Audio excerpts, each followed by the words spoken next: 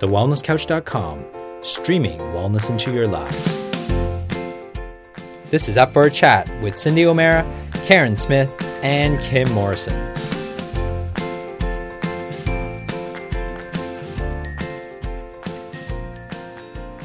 Here we are, up for a chat about the hottest topics that are important to you, inspiring you to awaken the change within. I'm Karen Smith. I'm Kim Morrison. And I'm Cindy O'Meara.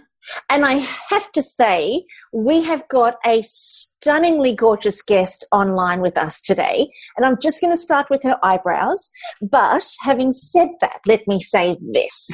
It's not just about her eyebrows. The most amazing Gabriella Rosa is a clinical director of the Natural Fertility Breakthrough.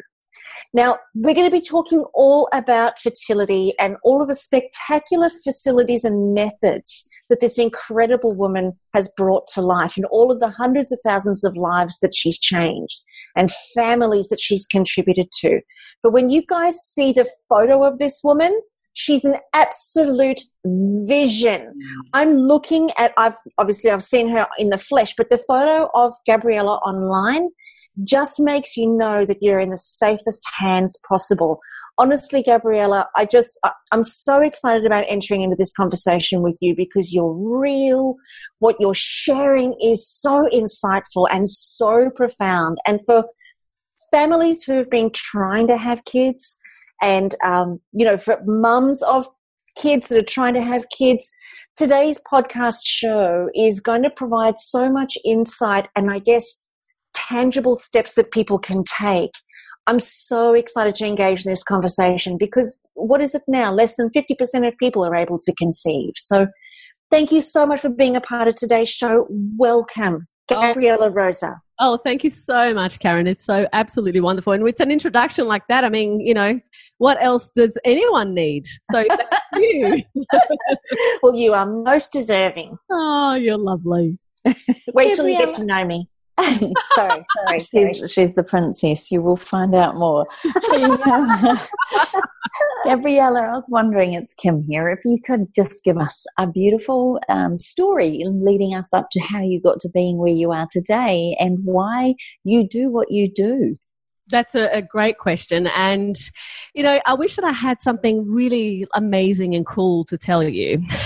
But, what ended up happening was that as a high school graduate, I started thinking, what do I want to do with the rest of my life? And, I think that for all high school graduates, it's a pretty difficult question to answer. What are you going to do with the rest of your life? And I remember that I was interested in nutrition and I was interested in, understanding more about how the body worked and all of those things. And I started studying nutrition and I decided that, midway through that for me, I really wanted to make sure that I had as many tools as possible in helping the people that I wanted to engage with in treatment and everything else. And, what happened from there was that I then decided to do naturopathy and I did that.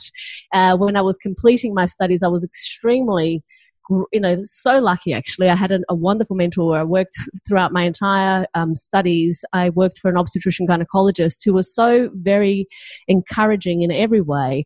And he basically, when I was trying to decide what I wanted to do for the rest of my life in terms of clinical practice, he basically said, I said to him, look, I think that I might focus on children and pediatrics. And he turns around to me and normally he was just always so encouraging. He turns around to me and he goes, that is the worst possible idea. And I was like, okay. I wasn't expecting that response from him.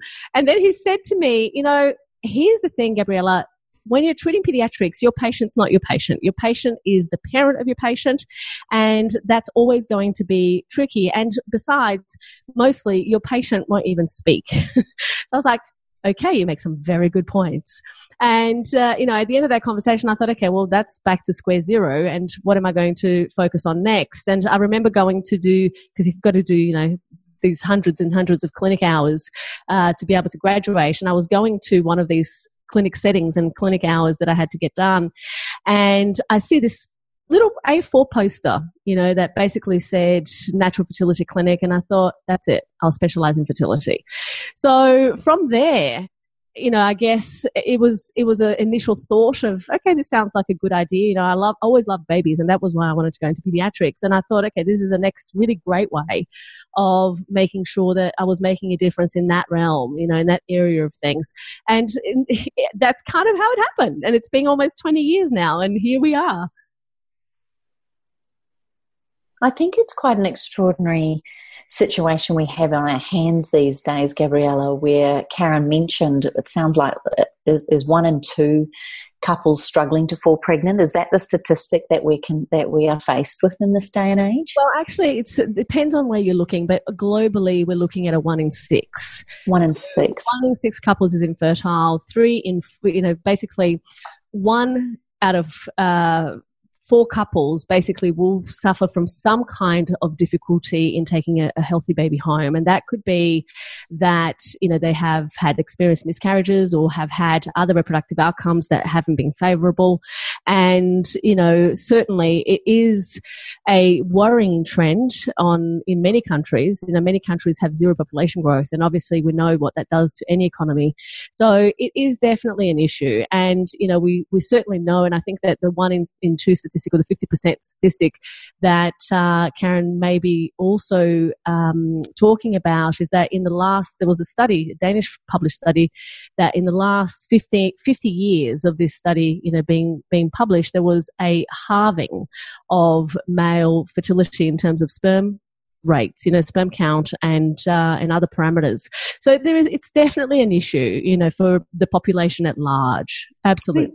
It's a fascinating thing. Cindy has said this for, I would say, 30 years. Correct me if I'm wrong, Cindy, but she has said for many years that she does not remember being at school or hearing of people with fertility issues. I was at school much later than she was. However, it's an interesting phenomenon. I too don't recall many people struggling with fertility. Yet today, you could just about name people within your inner circle that are struggling. What is your reasons as to why this is happening? It's a great question. And I think that there are a couple of different reasons for this. I mean, in fact, we could probably name more than just a couple, but I think one of the major things is that fertility has become a topic of conversation these days. That's the first thing. It was very taboo to talk about fertility problems and people having fertility problems and having conception difficulties. And even, if you think about it, for many, many years, people, the stigma and the, I guess, shame around having miscarriages and experiencing miscarriages and all of that has become a whole lot more topical than it has ever been. But there is also, alongside that, the situation that we've just described and talked about, which is there is an increase in infertility rate within a population and population areas.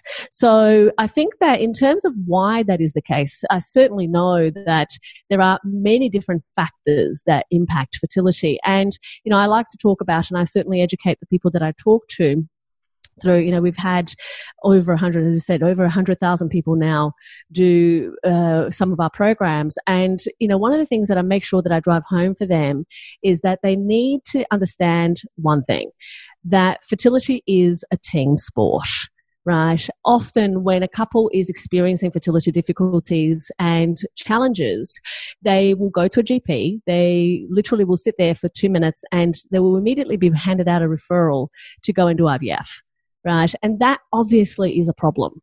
Because when we're not looking at what are the obstacles to optimum fertility, what are the obstacles to optimum health, we are then left with a situation where we are trying to solve this problem from outside in as opposed to inside out.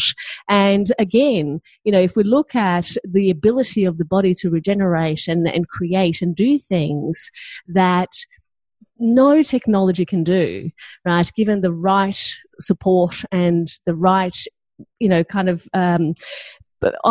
environment is quite a remarkable thing that, if we put the right ingredients in place, we are going to end up with a very different result. But in this day and age, we know that there are many challenges, from, the lack of sleep to the increased stress to nutritional deficiencies to, you name it, many different aspects that go into that mix.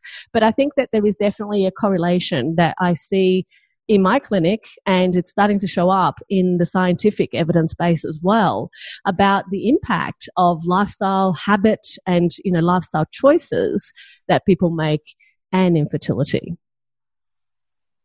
I'm interested in that note where you said fertility is a team sport. I'm just not sure I can tap out and sub in someone else. That's all. I'm just checking. I knew you would. I'm going, I'm waiting for Kim to have a little giggle there, because it's actually pairs. Not a team sport, it's tennis pairs. Well, synchronized swimming is a team sport, right?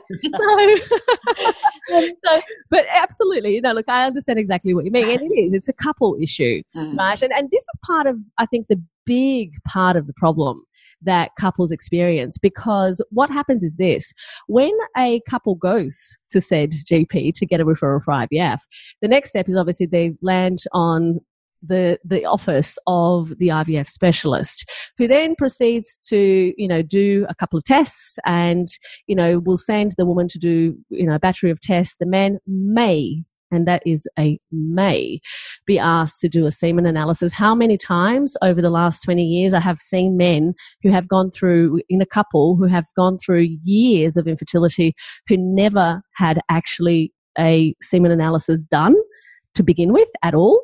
I've lost count, right? So the reality of it is that it's very much a woman's issue in the orthodox paradigm. And so what happens when we need to understand, and we have to go back to how biology works, and certainly reproductive biology, because what we know is that women are born, in this day and age, we still, let's just for the sake of this conversation say that women are born with all the eggs they will ever have. Stem cells might extend that conversation to a different, realm down the track. But right now, really, that is the situation. We're born with the eggs that we'll ever have, and ultimately that declines over time. Okay. Now, what happens, and what we know, is that from primordial follicle, which is, the eggs that we were born with, to primary follicle, takes a 4-month period, okay, for development of that egg. From primary follicle to ovulatory follicle takes another 4 months. So really, egg maturation is an 8-month cycle, which means that a woman, sure, the quality of her egg today is literally what has happened across and over her lifetime, but predominantly over the last 8 months. The other thing that's important to also realize, and many couples are not told this, is that when it comes to egg quality, the egg is actually responsible for addressing many of the issues that are found within the DNA of sperm, right? So a lot of the difficulties in terms of DNA fragmentation and DNA errors, basically as soon as the sperm enters the egg, it starts to, the egg starts to make this kind of, magic go on that helps to fix some of those errors and those mistakes. But here's what happens. The egg energy is finite. And so when that happens, when the egg has so much more work to do because the sperm isn't optimal, what happens is that its ability in order to be able to not only do that work, and then of course, if fertilization does occur, carry or create a healthy pregnancy to term, is vastly diminished. So when I talk about fertility being a team sport and the fact that, we need 2 healthy partners and 2 healthy prospective parents in order to affect conception, that's what I mean, is that ultimately what it's going to mean and what is going to happen is that if we don't have the healthiest possible sperm, even if the egg is as healthy as it can be, if in any case, whether there are ovarian reserve issues and egg quality issues, it's going to negatively impact the chances of a couple taking a healthy pregnancy to term and therefore creating a healthy baby. And we also know that those factors will absolutely negatively impact the ability to keep a healthy pregnancy to term. So it increases the risk of miscarriage as well as the incidence of infertility. You just wonder sometimes how we ever get here. Absolutely. When you've just said what you've said, I'm listening to it, I didn't realize that it was 8 months for that to get to maturation. And then, the sperm and all of the things that you were talking about, I'm like going, You really got to wonder how we ever make it here. But once upon a time, there probably wouldn't have been any issues with this because we lived in a natural environment. But these days, our environment has changed. Can you address something that I read about in the 80s, which was hormone disruption? And it was based on a book that I read was called Our Stolen Future. Mm-hmm. And it was all about the hormone disruptors that are in and around us, in our oceans, in our waterways. Can you talk about those and how they affect us, not only with our fertility, but with the amount of cancers that we might be seeing within, like the testes, the ovaries, the breasts, etc. Can you talk about that? Absolutely. And look, endocrine disruptors are real, right? And a lot of people dismiss them. A lot of people think that, surely it's not really that big a deal. Well, the reality is that anything that is chemical based, from the plastics that you use to wrap your food, to the water bottles that are made out of plastic, to the cleaning products that you use in your home, to the air freshener that you spray around, to, you name it, to the pest control items that you may use, all of those things actually are endocrine disruptors. So when we talk about, and what are endocrine disruptors? Well, basically, the hormones work in a lock and key type situation. So a hormone is basically the key that goes into a preset little lock. So let's look at it from that perspective, because it makes it easy for us to visualize. Now, what happens is that when you have that lock and key situation, you have the lock, but the key, which is the hormone that is meant for that lock, is not the only thing that can fit into that hole, right? Or that can obstruct what's going on there. Now, if something other than the hormone that is meant for that receptor site or that lock goes in there, many things can happen. Some might still turn the key but not continue through to the whole message, which is to open the door or the window or whatever it is we're trying to open here. Others will basically, stop or block a message from getting across to begin with. Others might give a completely different message. Others might not fit in, but again, will obstruct the view or the way. And so what happens with endocrine disruptors is that even though they are not the actual key that's meant for that lock, they are going to have an impact. Right. So, for example, when we're talking about plastics and we're talking about this whole idea of increased incidence of testicular cancer and ovarian cancer, breast cancer, and so on, plastics are a really great place for us to focus on, because these days there's this whole movement around, BPA-free stuff. The reality of it is that whenever any plastic that has been molded, any plastic at all, has phthalates, has, plasticizers, has other chemicals that end up being as endocrine disruptive as BPA is. The other thing that happens is that BPA is one of the bisphenols. And what happens is that when it gets removed from a plastic, others are added. So you might have B, C, D, E, F, G, Z, bisphenols. And so therefore, it doesn't matter that it says BPA free, and it makes the public think that, this is healthy, this is going to be okay. Because at the end of the day, it will have just as much as an endocrine disruption effect as if it had BPA, because of just the mere fact that it is a plastic. But one of the things that I think is really important, and when we look at our households, when we look at our environments, and when we realize, this is one of the things that the people in my programs, they are shocked about. On the second day of one of our programs, we get them to assess, have a look at what's actually sitting in your laundry cupboard, what's actually sitting under the bathroom cabinet and the kitchen and everything else, and bring out all of those products and have a look at them. Have a look at how many of them are actually made out of different fragrances that are, again, fragrances is a perfect example, because is anything that says fragrance typically is a chemical product, right? And those things are endocrine disruptors. So that's why we talk about, for our patients, we tell them, don't use perfume, don't use aftershave. Obviously aromatherapy is going to be a much better option here. Of course, there are some cautions around that, because some oils can negatively impact the ability to conceive, but it's certainly, replacing things like that, replacing your, whatever sprays that you'd have at home with those things that are much more natural and much more beneficial for overall health is, of course, going to be a very important move. So, there are many things within anything that we touch, from furniture, there are many things we can't control, right? And I think that that's important for us to really name that, is that we're not here to make people paranoid and go, oh my God, I can't breathe, right? I can't enter my home and I can't breathe. But we can certainly be removing and reducing those obstacles to fertility that are found in those endocrine disruptors. Also, other endocrine disruptors that people don't realize, food additives, can play a huge role as endocrine disruptors. Preservatives can also play a role. From the aspects of looking at, any of the things that perhaps are man-made in any way, shape or form will have some impact in terms of endocrine disruption. One of the biggest sources of BPA, for example, in our day-to-day lives are receipts. Those receipts that you get from the supermarket and everything else. I mean, you touch that and then, people go and have lunch at the food court and, touch their food and literally ingesting it from there. One of the easiest ways to make sure that that is, reduced is wash your hands before you eat. Don't take the receipt if you don't need to. All of those things make a difference, but you have to first be aware of what they are in order to be able to, make a difference to removing them and reducing them from the environment. Yeah, I agree with you. I think it's awareness. And once people have an awareness, but so many people don't. So I've been in Melbourne over the weekend and I spent probably, 5 or 6 trips in Ubers.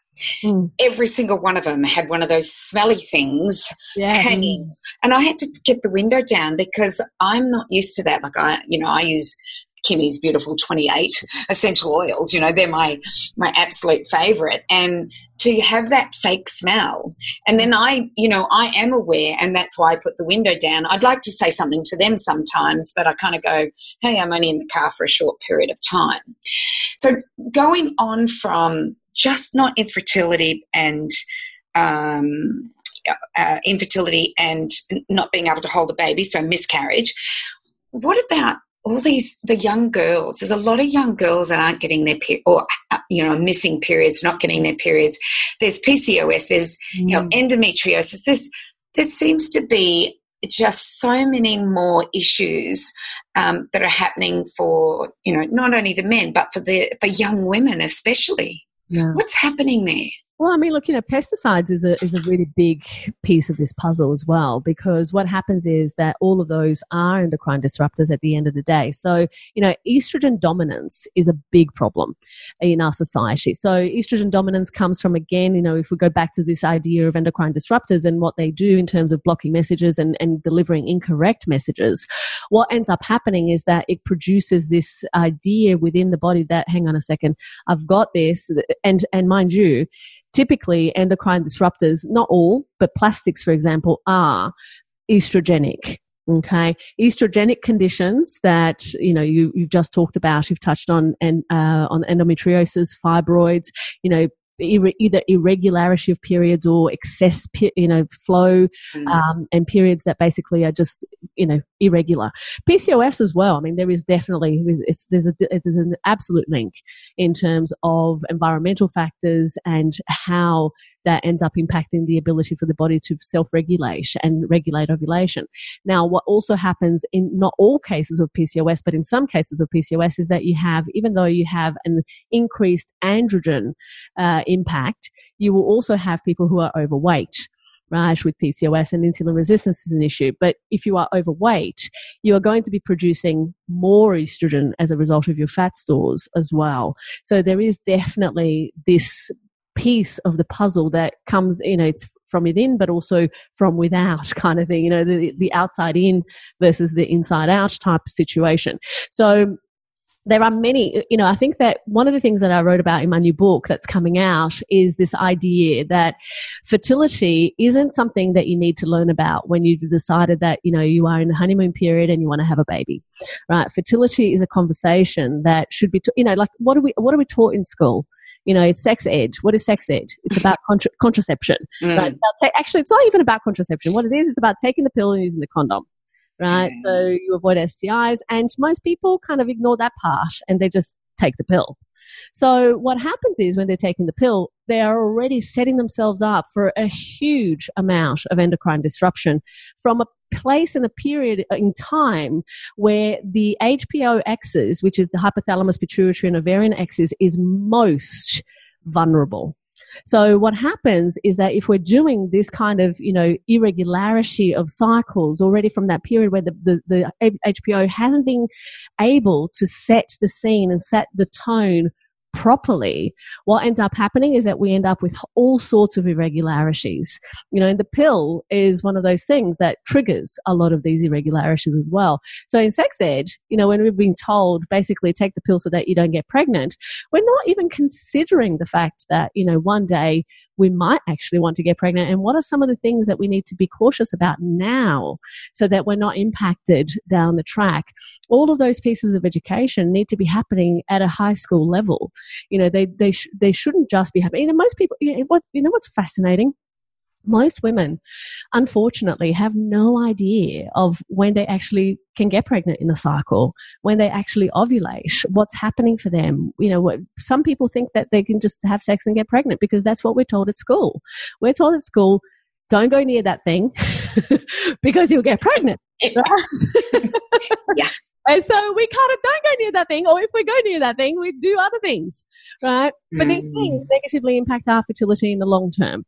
And that we're certainly not told. So that piece of education is certainly missing from the education system. And I think that needs to be a reform right there in order to prevent young people from being the infertility patients of the future, which is exactly what's happening. And, the other part of this, and this is a part that I'm very passionate about because I see it all the time, is the fact that, now we are bypassing certain aspects of infertility, and we are basically creating humans who will never be able to conceive without assisted reproductive technologies, not because they didn't have a chance to begin with, but because the first resort, the first port of call was something that just, bypassed an issue that could have been resolved if people had taken action much, much sooner. So, I think that we have to look at not only population, but we have to look at humanity at the end of the day, and looking at the choices that we're making based on all of that context, not just, what's going to sell the next IVF cycle or what's going to sell the next lot of pills. And that's the pity, isn't it, is that we've become that pill popping society, and the whole thing that that the female has to take the pill, and to me it's a two-way street. And I think it was the Billings method that my mother gave to me. And that's why I have 3 children. No, only kidding. Well, you were lucky then. I am very lucky, but it was the Billings method. My mum was totally against the pill, and she made sure that we knew, and she handed us this book. And then Francesca Naish, and I noticed that Francesca Naish endorsed your new book coming out in August this year. I just think there have been these beautiful people that have been almost silenced by the pill and are not being listened to as to how we understand our fertility and how beautiful it is to understand our fertility. And I think one thing for me, even though I was the weird one, always the weird one, but one thing for me when I read The Red Tent, that beautiful book, about Jacob's sister, Jacob and the multicolored, or Joseph and the multicolored coat sister. When I read that book, I went, this is the way it was. We all got our cycles together. We got them on the moon cycles. It's 28 days, as Kim calls her product 28. It's about what we're all about. We are about 28 days. And cycles are no longer like that because of what we've done, and our young girls are not being taught. Is one of the things in your book discussing, the pill and the fertility rates after the pill, and what are the alternatives?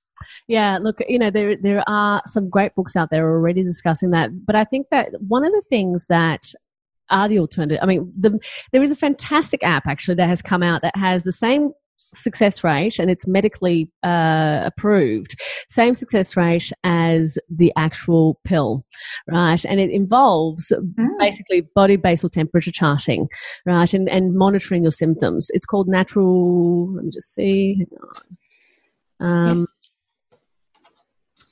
I think it's called natural contraception. So it's NC, I think is the name of the app. But basically, it really is a great way of helping people to become aware of their fertility. And, you know, the difficulty here, and I think that the sad part of all of this is that there is a race, you know, in our society for lots of, you know, kind of cures or solutions that are medically based in terms of, you know, I guess pharmaceutically based, right? Because ultimately people these days, they don't really want to do the work. They don't really want to make the effort. They just want to take a pill and that's going to be the easy thing. But that's also how we're being trained, right, as a society. So the next thing that's going to be coming up very, very soon is the male pill. Right. And I'm sure that the male pill, which is already being trialed and tested and it's already working, I'm sure that's going to have the same negative impact that it has, you know, on female reproduction as it will. Gabriella, I hate to say it, but I think there'll be a lot more pregnancies. Oh, well, that too. I mean, that could be the case. Absolutely. That's exactly what I'm sitting here thinking. Seriously? Not sure I trust them. This is the thing, and this is the thing that we don't quite realize, right? And that may very well be true because of lack of adherence. However, what happens is this: for the men who will take it, even if they take it for a period of time, right, that can already negatively impact their fertility. And so, like we see with the pill, right? Women might take the pill for 6 months. This happened to me, actually. I took the pill for 6 months. And what ended up happening is that after I got off the pill, I didn't have a period for 6 months, right? And I thought, this is very strange. And at the time, I was working at the obstetrician gynecologist, and I started talking to one of the female gynecologists there. And I said, hey, can I just ask you a question? Because this is really strange. I've gotten off the pill. I haven't had a period for 6 months. You know, like, should I be worried? What should I do? She said, look, it's probably a good idea for you to get done, you know, get some tests done. Go and see this doctor, because I didn't want to see someone in the practice that I worked in. Go and see this obstetrician this gynecologist over here and get them to do some tests and go from there. So I get to his office, right? And I say exactly what I just said. And he says, okay, you're pregnant. I said, no, did you hear what I just said? I did a pregnancy test and I'm not pregnant. He said, no, every woman is pregnant until proven otherwise. I'm like, yeah, you're really listening quite well. But anyway, so then in the end, I did the tests. He said to me, call back in 2 days and I'll give you the results over the phone. So I called back and he literally did not even say, hi, Gabriella, how are you? Oh, okay. So you have polycystic ovarian disease and you're probably not ever going to have children.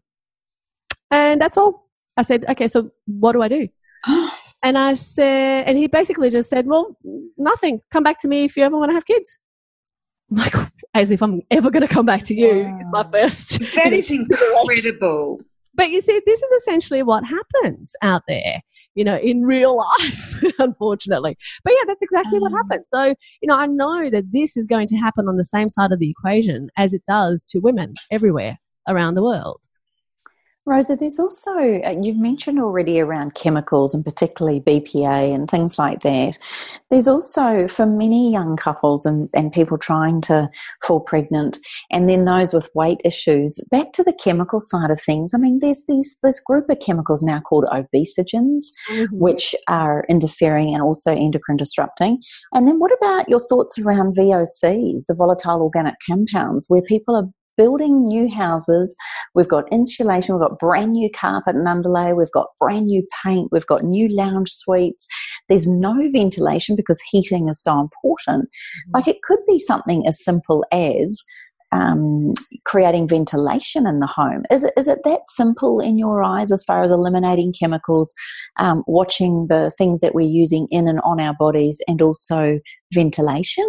Can it be that simple for some couples? It would be nice if it was that simple, but it's not. But that is part of the issue. And I'll tell you what, here's what happens. A couple at peak fertility has an average of 3 months time to pregnancy. Okay. So basically it's literally have sex, get pregnant, have a baby, done. We're no longer having this conversation. When that doesn't happen, we then start to look at the obstacles that could be getting in the way. And that may be, there's a variety of different things, from the person's medical history to the environment, to nutritional deficiencies, to habits, lifestyle choices, you name it. So there's lots of different areas that can be impacted.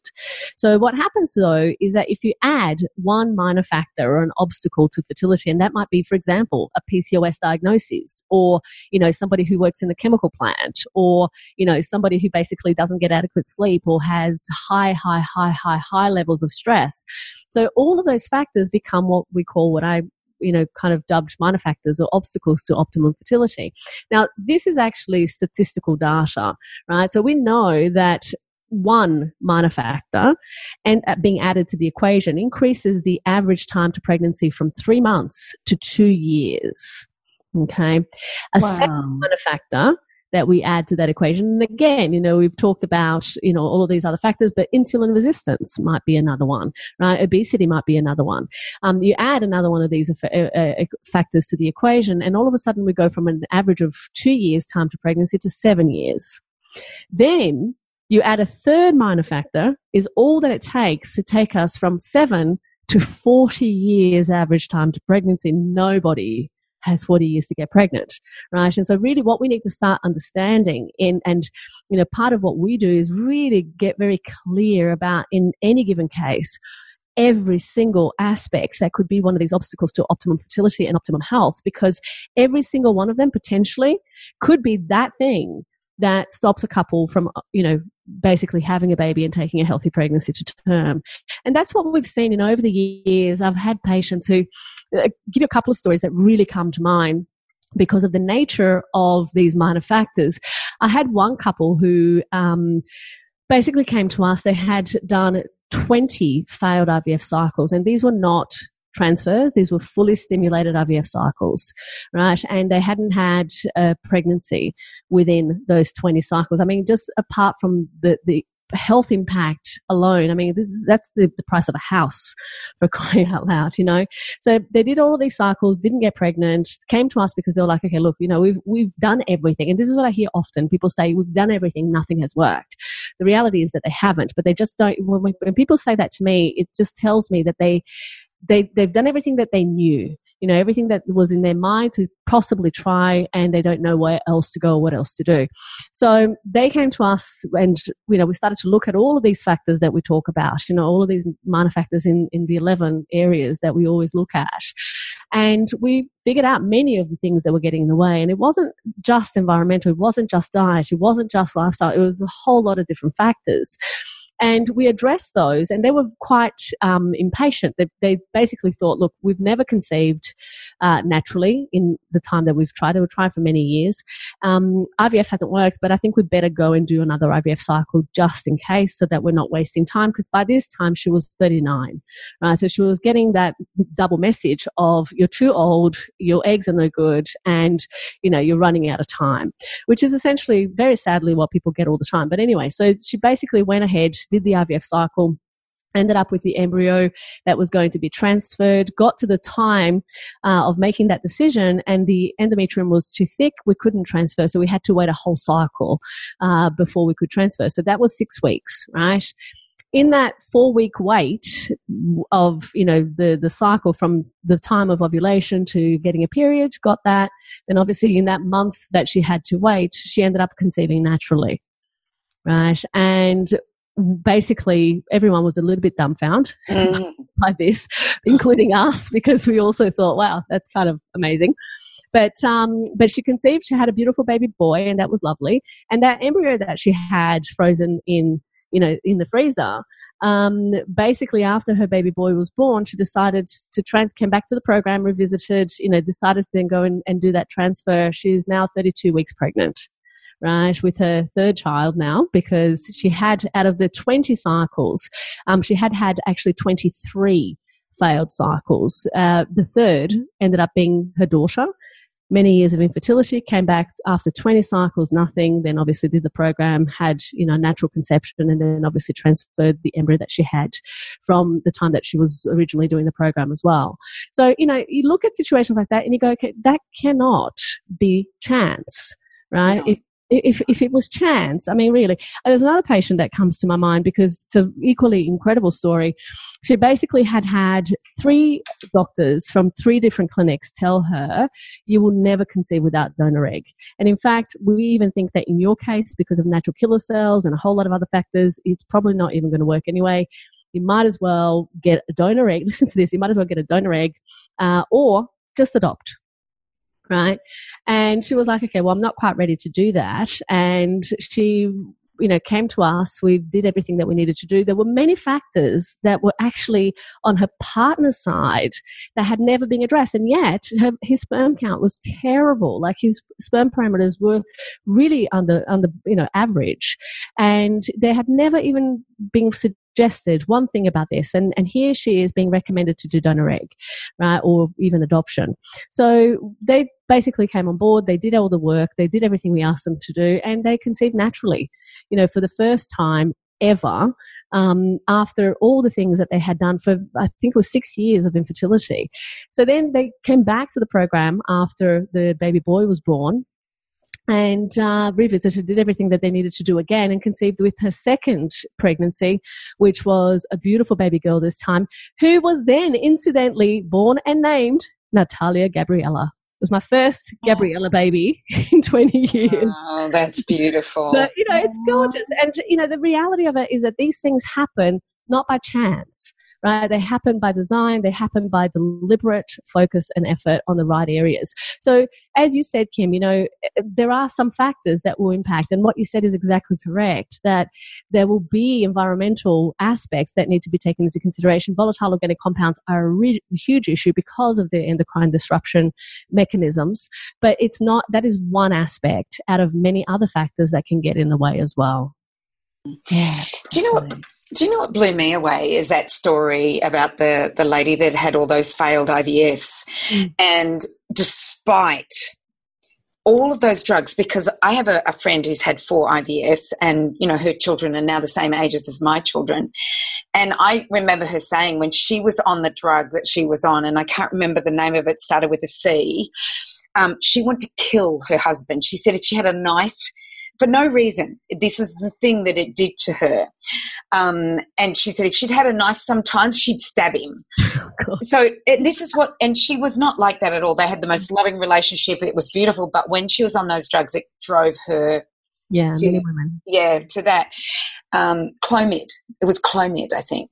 Okay. And, we're going back to 30 years ago that she was on this. And despite, I know the drugs that they go on and all of the things that they do, just making those changes that you discussed enabled her to become fertile. That just, I would have thought there's no hope after that long, because I've heard so many people, just say I tried and they give up. So yeah. You're right. We've got to look at everything. And why are we not looking at this first? Yeah. Why is this not the first port of call, not the last port of call? Exactly. Precisely. I mean, that's the reason that I went to Harvard and that I'm, pursuing a master's in public health is exactly to make this change, to be honest, because I just feel that as a human, I just think that there has to be a better way. There has to be a better way. And this is not even about, there are so many other factors that will get in the way of not only being able to have a baby and obviously keep a healthy pregnancy to term and all of those things, but we're looking at population health in the long term, right? We're looking at generational health in doing these things, because we know now that epigenetics is real. Right, that the impact of the environment, everything that we do, or the choices that we make, they will impact not only our generation now, the next generation, the generation after that. There's many studies now showing that, your health could be what your grandmother ate or whatever else. And that is a reality of what we're dealing with in this day and age. So the things that we are bombarding our bodies with today will impact not just our next direct line generation, but, the generations that are to come. I often wonder if because we're at this point where, like, the 1940s was the beginning of DDT. Well, before that, it was arsenic and lead. You know, the grocery store entered the 1950s. McDonald's came in the 1970s. You know, vaccinations have gone from the, 1960s when it first began to a couple of vaccines to now, oh my gosh, the list looks extraordinary, what I see now on the vaccination list. Then there's, the pill. And I look at all these things that have happened from, since the 1940s. And we're now hitting the third, fourth generation. And we now have a group of children, and we know the statistics because I've been on the ABS, and it's 40% of kids now under the age of 15 have a chronic disease or two or more. Yeah. Like, this is this that exposome, that epigenetics that's happening? And, the fertility rate, I've actually heard statistics where they're looking at future statistics on fertility rates, and how many people are going to be able to conceive naturally? Yeah, absolutely. And this is essentially what I was talking about before. It's just that this is the chance of that happening is declining, throughout our time, because the more that couples embark upon the types of, I guess, it's not even, I don't have a problem with IVF, right? I don't have a problem with ICSI IVF, assisted reproductive technologies. I think that they are miraculous, truly, truly miraculous technologies that are amazing and that assist some couples have babies where it would have never otherwise have happened. But my issue in terms of all of this is when we start to look at the use of these technologies in lieu or instead of making the right choices for our bodies, health and vitality and well-being. And that really is where the problem lies, because as we know, right, the genes, they load the gun, as it's said in genetics, and of course the environment pulls the trigger. So we know that if we are to do things in a consistent way over a period of time, and this is certainly what I've learned, over the last 20 plus years that I've been involved in all of this through my studies and everything else, is that if you're making those adjustments, if you're making those changes, if you're making those commitments that are going to remove the obstacles and optimize what you already have, it's amazing the number of people who actually conceive and take home healthy babies despite previously failed attempts. And in our clinic, we're just finalizing our reviews and we're just about to get our proper numbers, but I can share now that we've got about 74.25% of couples who go through our program, despite previous failures, actually conceive and take home babies. And we only work with people who basically have been infertile for 2 years or more, or have experienced miscarriages, and typically have done everything and nothing has worked. So the type of population, and typically our patients are late 30s to over 40s, which means that if a lifestyle-based intervention can produce that level of response in a patient who previously has tried what they felt was like everything, isn't it incredible if we start to look at that as an adjunct, and certainly as a replacement in many cases, or at least as a mid-step before taking something like IVF, that should be a last resort. So I think that there is so much room for optimizing, but, often that conversation becomes, swept under the carpet because, of many reasons, but certainly, IVF is ultimately $1 billion industry. So nobody wants to give that up either on a whim. So it's about looking at all of those factors, but I think that long term, we're going to struggle population-wise if we don't do something different. I couldn't agree more. Yeah. And you know what? We need the young ones to you, Gabriella. We don't need we want the older ones to you. We need the young ones that to listen to what is happening. Yeah. Imagine, if people, instead of, being in their late 30s and early 40s and have tried a whole lot of things that didn't work, if they actually did something else. And it's not even just, it's not even coming to me. It's actually being empowered by this education on a global level through the medical systems, through, these conversations that should be happening at school. It's about that. It's so much bigger than, one person. It's about looking at life from a different perspective, and really understanding that our choices today will impact our lives and our future generations for many, many generations to come. Yeah, I agree. So let's talk about your book.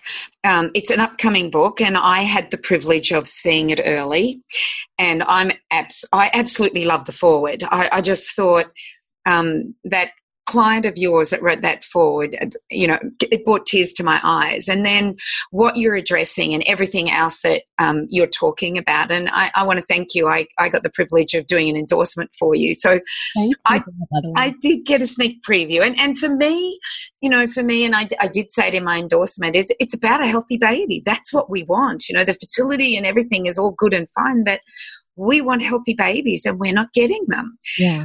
So let's talk about your book. When will it be out? And how can people get it? And how do they find you? And all of that stuff, because I know that there will be people hanging on wanting to know this. Yeah, no, absolutely. Yeah. Thank you. Look, I think the easiest way for people to know when the book's coming out is going to be to navigate somewhere around the website, the naturalfertilitybreakthrough.com website, because we are literally about to hand over the manuscript to the editor tomorrow. So they tell us that it's a 4 to 6 month, process between that and actually publish date. So I'm looking at the moment probably around between August and October.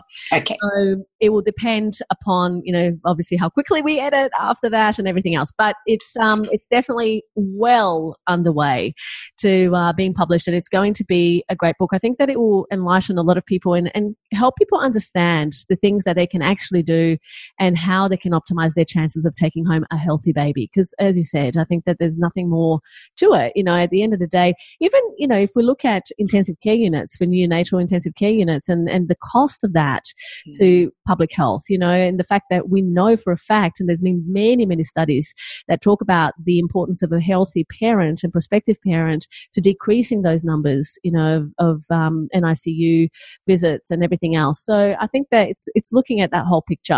But yeah, the book was definitely coming out sometime 2019.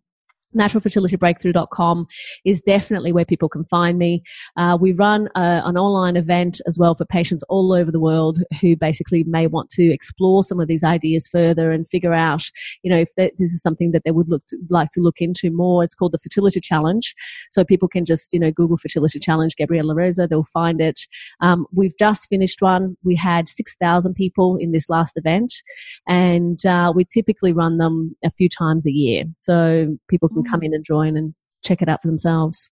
I'll make sure I put that on the show notes for anybody listening in their car so that they have got that information. Thank you. Gabriella, can you tell us, sorry Cindy. No, you go. If there was a message to give to couples out there trying right this minute and they perhaps haven't gone down IVF, or maybe they're in the early stages of IVF, is there any advice you'd give to young couples before they go down any medical or interventional route? Is there anything you'd like to say to us? Do the Fertility Challenge, because it's a free event. And at the end of the day, it's educating people on the things they can do that will make a difference to their situation. We've had literally so many babies that have been born from just doing that one event, just doing that one thing that has change their whole thinking and their understanding about things. I think that it's about taking charge. A lot of people look at infertility as a sentence, that they have been sentenced with a issue that they can't do anything about, and there is nothing further from the truth. The reality of it is that infertility is a changeable diagnosis, and there are 9 different category reasons for miscarriage. So unless people are really digging deep, because I see a lot of people who have experienced miscarriage and have done, have had 1, 2, 3, 4, 11 was the highest number of miscarriages that we've treated in our program. And the reality of it is that unless you are addressing all of those minor factors or obstacles that I talked about, and you first of all understand what they are, but then you actually know what to do about them, it makes it very, very difficult. And, going back to basics is always going to help. Going back to the optimum aspect of health is absolutely going to make a difference. The issue is that fertility is finite. Right, and the race against the clock is real when it comes to this. So that's where a lot of couples, they don't have the time to try and piece it all together themselves. They have to be able to really figure out quickly and effectively what needs to happen next. So I think education is a huge thing. Really educating yourself, understanding what the impact is, and again, treating fertility as the team sport that we've talked about earlier. I also think it's insane, really, that a lot of couples listening to this there must be a part of them feeling quite devastated because there's couples out there that maybe don't want a pregnancy, or there's unwanted pregnancies, or there's people that just seem to fall pregnant just looking or rolling over in something, and then they're done.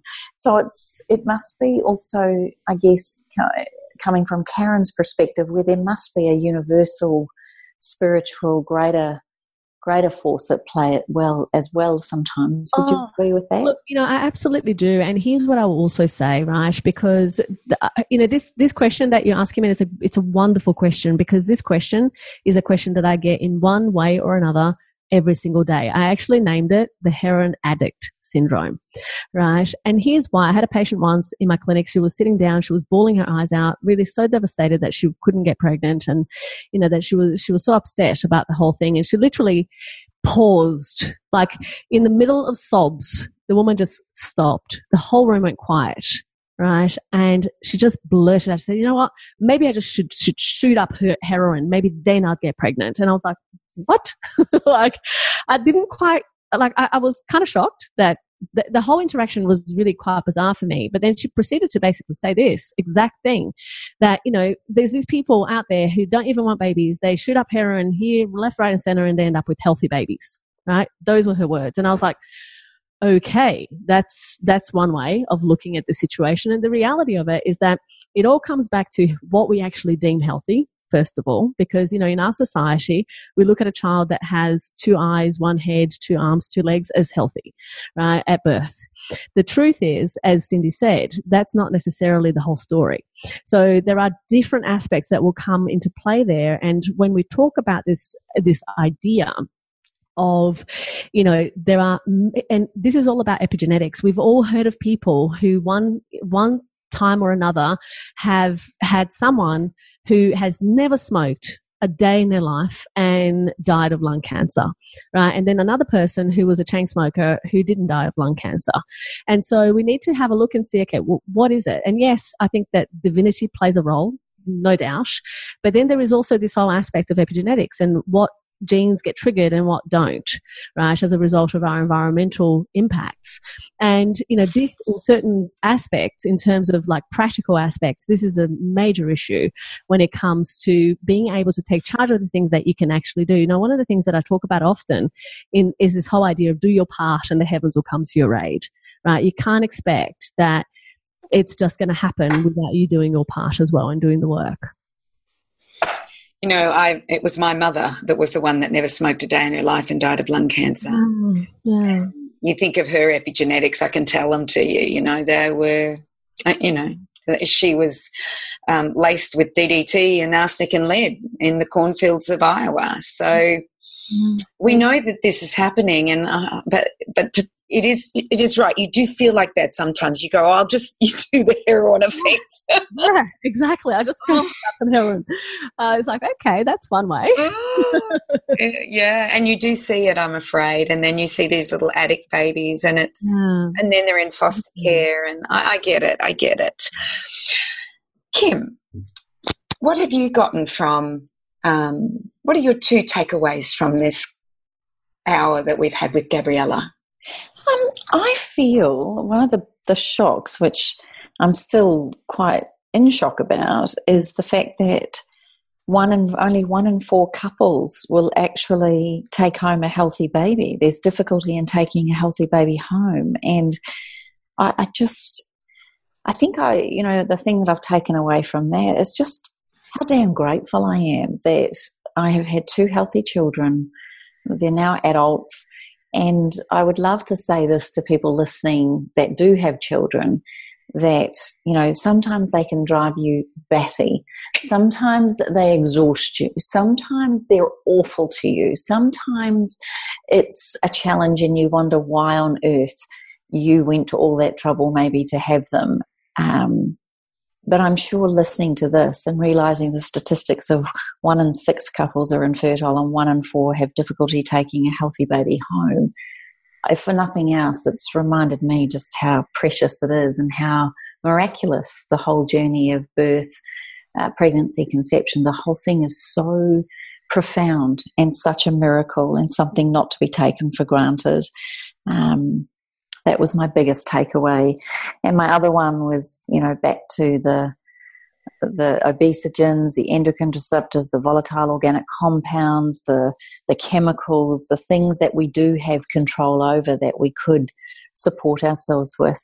I mean, when I went to have babies, 21 years ago, I didn't even realize there was any of these things, but my natural occurrence, Gabriella, I made my husband do a cleanse for 6 months with me, and we did a test. I got his sperm tested, and I'll never forget getting the test and then racing it in cotton wool and putting it on the counter and just looking at everybody going, that's my husband, and just like it was the most bizarre thing, but there was something innate in me that made me want to get us both healthy as possible to create the best possible outcome. And I didn't fall pregnant the first month we decided to have babies, and that was it. I was about to ring the IVF clinic. I was just devastated that I hadn't fallen pregnant. And thankfully the following month I did. And I just really feel for the couples out there that are struggling, because that in itself can put pressure on you, and then it becomes this robotic kind of thing. Instead of making love to make a baby, it becomes this quick, I'm ovulating, and I really feel for where the world is at, and I am so grateful to the work that you're doing, because when my daughter and Cindy's the same, we've got they're in the early 20s, but when they come to make decisions to have babies, I sincerely pray that they are part of a generation that has this awareness, this intellect, this knowledge, and this emotional intelligence to appreciate that it's a team sport, as you said. So thank you. They are my takeaways, darlings. Thank you. Well, I took away, we are trying to fix the fertility issue from the outside in rather than the inside out.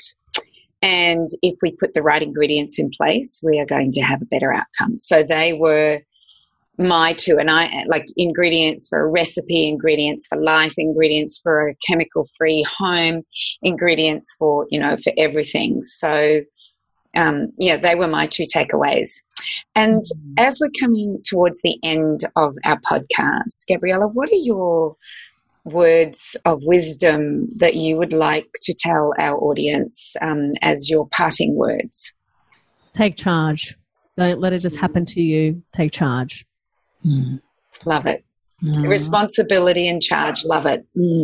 Yeah, absolutely. That makes all the difference. And I love your website, Gabriella, where you talk about the fertile method and how to help create your dream. I really think that that's a beautiful checklist for people that are interested. Could you just give us your website details again, please, sweetheart? Sure, that's naturalfertilitybreakthrough.com. Perfect. And can we find you on social media as well? Oh, everywhere. On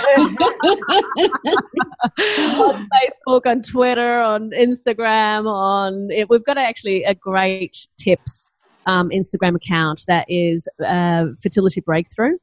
So at Fertility Breakthrough, it's wonderful tips. And at Gabriella Rosa Fertility, I started that account last year because we're having all these beautiful baby announcements and I didn't have a place to have them. So I decided to start that account, Gabriella Rosa Fertility, so that we could, announce our babies and, have a beautiful baby gallery. And it's growing by the second and it's just gorgeous. And how beautiful to have such a beautiful name, Gabriella Rosa, that they would want to name babies after you. Thank you. But that was the first in 20 years. Let me tell you, that took a lot. Yeah.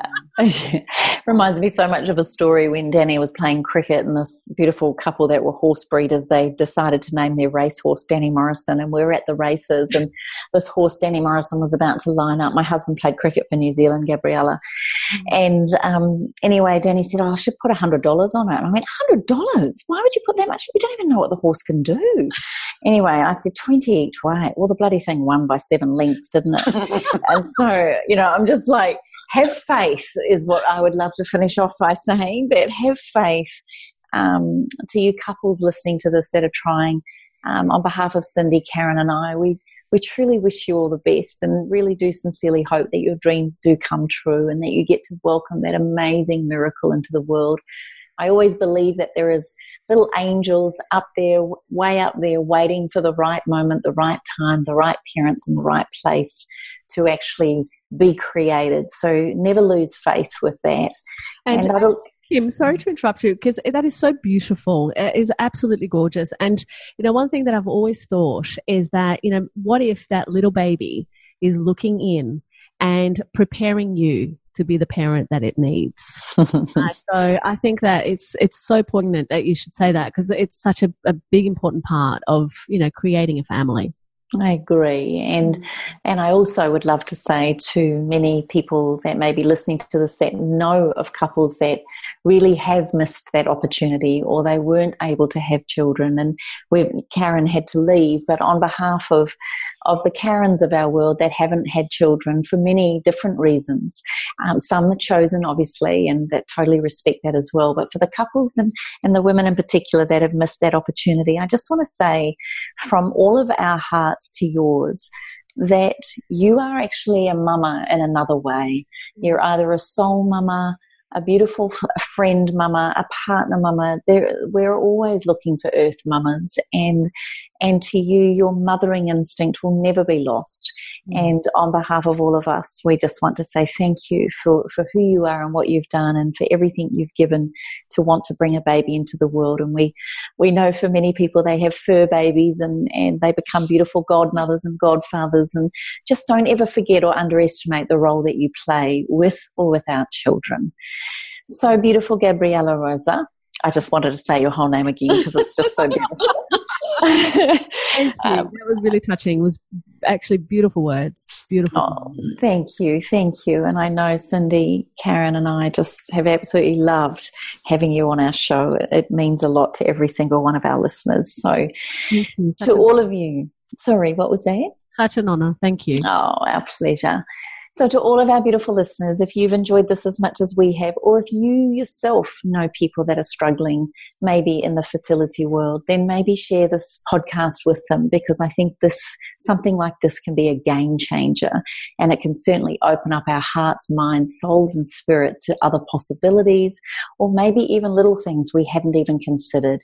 Take the fertility challenge, be a part of a ripple effect that Gabriella is creating so that you too can have your dreams come true. And make sure you post your comments over on our beautiful Facebook page, thewellnesscouch.com, facebook.com/up-for-a-chat, or you can go to thewellnesscouch.com/up-for-a-chat.